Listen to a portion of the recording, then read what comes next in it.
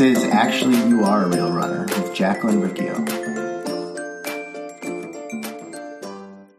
Hey, it's Jacqueline with SystemsForSelfCare.com, where I teach you to consistently take daily action so you can feel happier, healthier, and more confident. It is Movement Monday, and I finally have news to share. I started marathon training. So this marathon that was supposed to happen in 2020, it was supposed to happen in 2021. It's supposed to happen in 2022.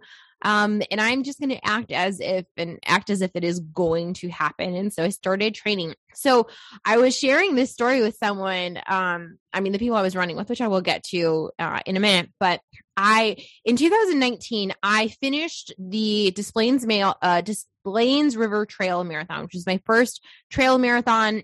It's my slowest marathon ever, but it was actually, and it was the hardest and the worst and the most painful. And you can go back and you can listen to the episode from 2018. I'm like swearing every 2 seconds because it was awful, cold, disgusting. I forgot my headphones that day. I think it took me 7 hours around that. Kept taking my shoes and socks off because they were just like covered in sand and rocks, and it was awful. But anyways, that marathon, it was the first time that I finished a race, like a long distance race that I trained for, and was like, hey, this isn't so bad. I'm ready to start running again. So gave my body, a week to heal and recover. And then I got out there and ran a little bit, not a lot, like I didn't jump into training right away, but it was kind of like, I don't hate running. My body is not so beat up. I'm not starting at zero again. I can kind of continue on. So like that, I continued with training and increased distance on weekends and was going to run Chicago, and I would do like 2 classes in a row to get a long run in. And then I started training, or maybe that was before. I was training with a group here and doing long runs with people and, rolling into 2020, feeling really good about everything. And then obviously everything fell apart with the pandemic. And then also like my knee and hip just kept getting worse. And so it was like, even though I was able to do these distances, it was just like that pain was not going away. And I was kind of starting to fear like, maybe I've really effed up my body and maybe I shouldn't continue on with this. So anyways, super excited to get started with this training again. So I met with my group on Sunday morning and I was like, wow, like actually this is the exact same group in the same part of town and the same route that we were taking, as I did 2 years ago, same time that I had started training again and like same time that, training for the exact same race 2 years later. But what was interesting was the route they had during 2019. During that time, there was this bridge over the Chicago River, which if you've seen my Instagram, I'm like obsessed with the Chicago River lately, but there was this bridge that that was under construction. And then it was, I think maybe towards the end of our training period in 2020, it had opened up, but it was like a soft opening, and now it's like in full use and it's beautiful. So like that, there's access to that. And actually in Chicago, they're connecting a lot of these paths along the river. So it should be really nice. Like if you're in Chicago and you go along the lakefront connects you like from the north side to the far south side. I don't know, I think it's like 16, 18 miles. So they're working on doing the same thing along the river, which is really, really cool. I digress. We're way off topic. But yeah, this was like the first Saturday since like March or April that I did not have the free 5K. And so I was able to sleep in on Saturday and then had to wake up early on Sunday to go meet my people. I was sharing with my client, and I share this over and over and over again. Sometimes you don't want to go do the thing, but you sign up to be with a group so that it kind of forces you to go do the thing. There is that peer pressure. There's that not wanting to let people down. There's that not wanting to, get poor value for your money. So like those are some motivating factors for like, going and running with people. I know that Chicago winters are awful. So I know that especially in like 2 months when it's like 15 degrees outside, I'm not going to want to go run 8 miles by myself. But I know that I can go run with these people and have a decent time running with them, like through this miserable experience. Running is, I mean, I'm sure that like everyone has a love-hate relationship with running. It is not easy. It is hard. It is mentally hard. It is physically hard. I think mentally is the big thing. Sometimes you're just like, I don't want to do this. I don't want to do this. And you get like, you turn into like a little kid whining about how much you don't want to do it. And then you do it and you feel really proud of yourself.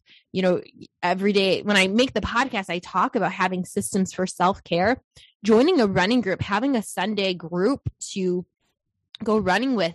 That is the system that I have for my self-care. That is the system that I have for my mental health for Chicago winters.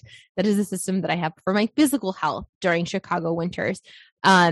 When I go and do it, I get to feel happier. Yeah, I feel really happy. I get to feel healthier. You know, I'm exercising my lungs, I'm exercising my body, my heart, everything is moving. And I get to feel more confident.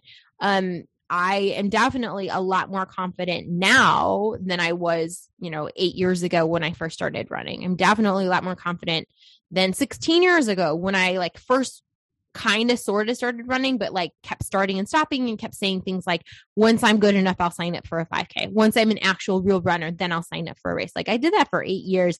And then around my 30th birthday was like, let's just do it, even if you're not good. But I mean, I'm way more confident in myself now because I have something to practice. And like, I can do this. So anyways, the one thing that always makes me a little nervous when I am running with people is like, you don't know if the people you're going to be running with, if you're going to jive well with them. I've been a part of some amazing running groups like the one in Atlanta, and I've been a part of some groups where I didn't particularly feel welcomed, or there wasn't like the conversation piece there that I loved. But the group that I was with, like, it was so much fun. I was just like, wow, this is great. I was still nervous, Jacqueline, when I showed up. Social anxiety still there, still practice these things. I make myself go do things outside of my comfort zone. But like, I show up, I'm the new person. Looks like everyone already has friends. I think they did the Chicago Marathon over the summer together. Oh crap, I'm the new person. Guess what? It's not fifth grade. It's not high school. They're not going to not let you sit at the pool table. Everyone's adults. But yeah, introduce myself. And we get started, and the leader's like, hey, I'll play some music as we turn back. So like we have that to look forward to. That kind of makes the second half of the run. Like, okay, cool. I just have to get to point A. And then once I get to point A, we're going to turn around, and then I get a little bit of a reward. We're going to listen to some fun music on the way back. But overall, it was just like these two people, I think there were 7 of us. And then some people stopped running and we continued on. But the 2 people that I was running with, they were just a joy. It was just so much fun talking with them. So much fun to learn about them and their families and how they got started with running and how the marathon went. And one of them is running the New York Marathon this upcoming week. And so we talked about that and how they have to wait until 12 p.m. to start the race. So like the ferry leaves and it gets to the race start at, I think they leave at 7:45, but their race doesn't start until 12. So we kind of talked about that, but like just fun stuff. We just talk about life stuff, things happening, trick-or-treating, being old in our 30s and 40s and not wanting to go to bars and going to sleep at like 9 p.m. while the young folks are just starting their pre-gaming. So it was just fun to connect with people, meet new friends. As we started, I didn't know, like, Paul's like, how much are you running today? And I was like, I don't really know. Like, I think I'll figure it out when I get there. And it was kind of everyone kind of doing their own thing. So our group, half of the people, they're like, cool, we're going to run 4 miles. So at the 2-mile turnaround, we all took a picture and then they stopped. And I was like, literally, like, these people, I'm going to continue on running with them. And I was like, how much are we running? And they're like 6 miles. And I was like, oh shoot, like I haven't done 6 miles in a bit. So that was, I don't know, I was able to do it. My body feels fine. I would not recommend going from doing a giant jump like that. But I think, again, because I've kept up with movement, because I've been really consistent with running and biking and walking and lifting and physical therapy exercises, this wasn't really starting at 0 as I have done in past years. This was starting at a new beginning. My foundation, my baseline is a little bit further along than it has been in the past. So that feels really good. So I'm not actually starting over. Everything that I've learned about running, everything that I've learned about endurance, everything that I've learned about my body, my mental, my headspace, all of that is further along. It's not starting over. Even though I cannot run 26.2 miles today, I've done it in the past, right? I'm not starting over. I was able to run 6 miles, which again, was not able to do. If you have not ever listened to the first episode of this podcast, I highly recommend going back and listening to it. But I mean, I started running 2014 was the first time that I had run a mile, and 2014 was the first time I did a 5K. So it's still fairly new. It's still, sometimes it is like, oh, like I'm a runner, like I have a podcast about running. Like no one from high school would know that about me. But yeah. So again, my body has progressed. Everything has progressed. I'm way more confident in myself.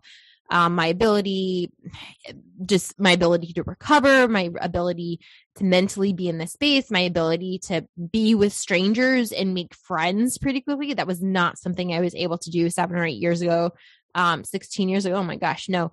So I don't know, it felt good. And then today, I wasn't super sore. Nothing was in pain. So that's good. And then this will also be the first time that I'm training for a marathon with a really good system for lifting. So I've shared that in the past, that I was either running or I was doing some sort of intense lifting or cardio with like weights program, or working out with a personal trainer or going to CrossFit or whatever. But like, I never really meshed the two together. And it's like, it makes sense because it's like, sure, like if you have to dedicate this much time to running, and then you also have to, lift and go to a class that's 30 minutes or 45 minutes. And you don't like, I'm raising my hand, you don't particularly actually even like exercising. Like all of this still, again, I'm not a natural exerciser. It's still something I have to remind myself to do. I don't wake up super giddy to exercise. It's not something that when I'm having a bad day, that it's an automatic thought like, oh, you should go act. Like none of that is automatic. It is all like, I have to still remind myself to go do these things. So in the past, running and lifting never happened at the same time, but it really should. Like when you're running, your body also needs to be strong. And that is where a lot of my knee and hip issues. And as I talk to more people around my age or a little bit older or younger, they seem to also have knee and hip issues. And a lot of it stems from not having a strong glute, not doing our physical therapy exercises, not knowing that we were supposed to do it. No one had told me these things before I spent like several grand on physical therapy, that doing these things will strengthen the muscles around my knee, and doing these things will strengthen my glute and just the mobility, the flexibility, all of that stuff.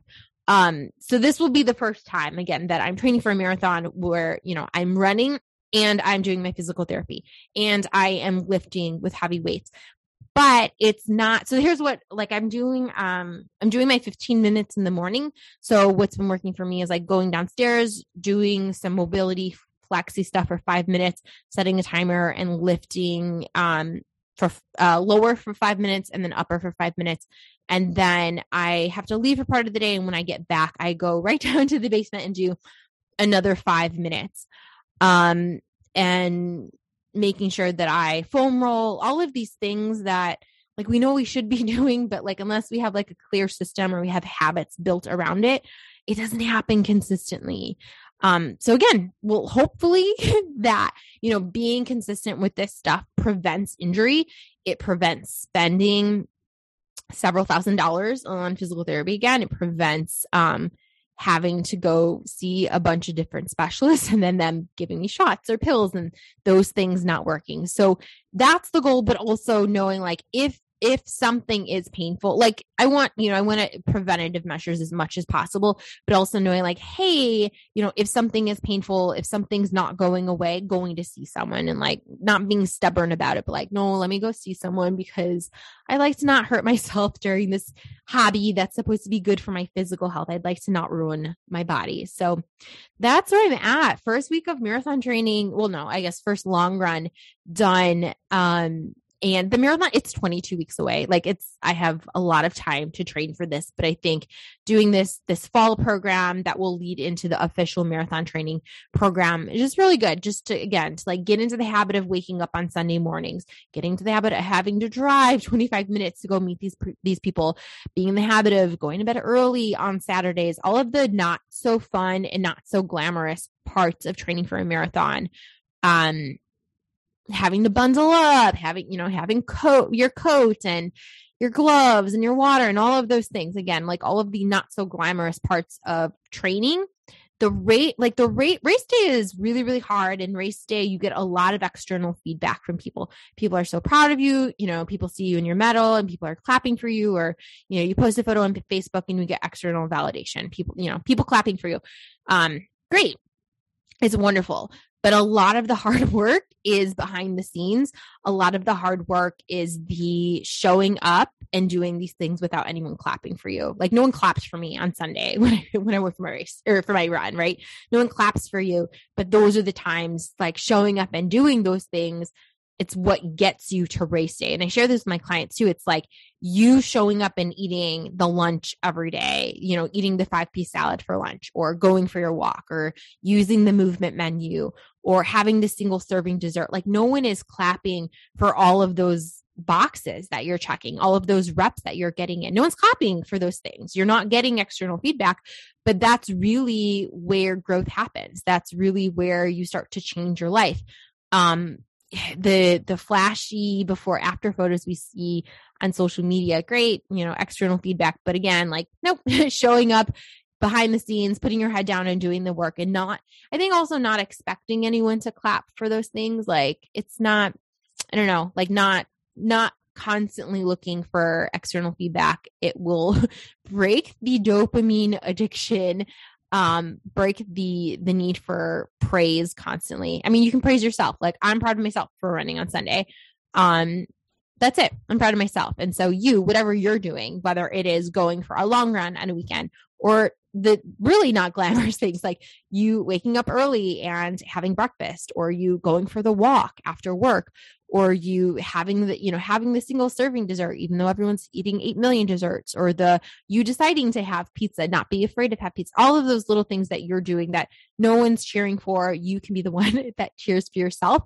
And just know that showing up consistently, that's the stuff that's going to, make the difference. So I think as I'm thinking about this, I think this might actually be the first time that I'm like, I'll be sharing my training on the podcast, which is crazy because the podcast has been around for almost 4 years, but running had been intermittent.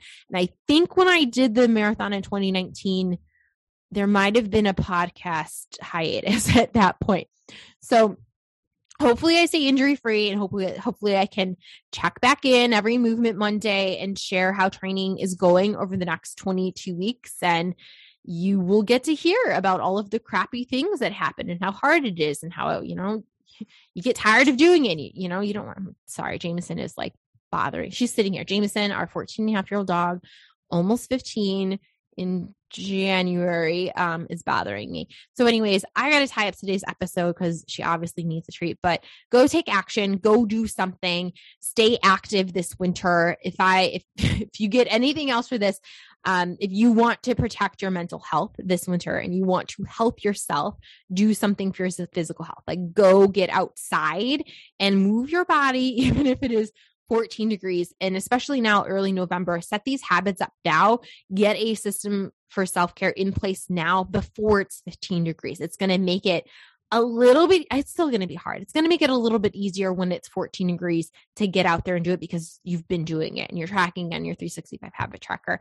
If today's episode was helpful, remember you can buy me a cup of coffee. It's like a donation to the podcast and it brings all of these episodes to you for free. For that, you go to ko-fi.com/Jacqueline Riccio Stover. The link for that is in the show notes. I'll be back this week. Have an amazing day. Bye.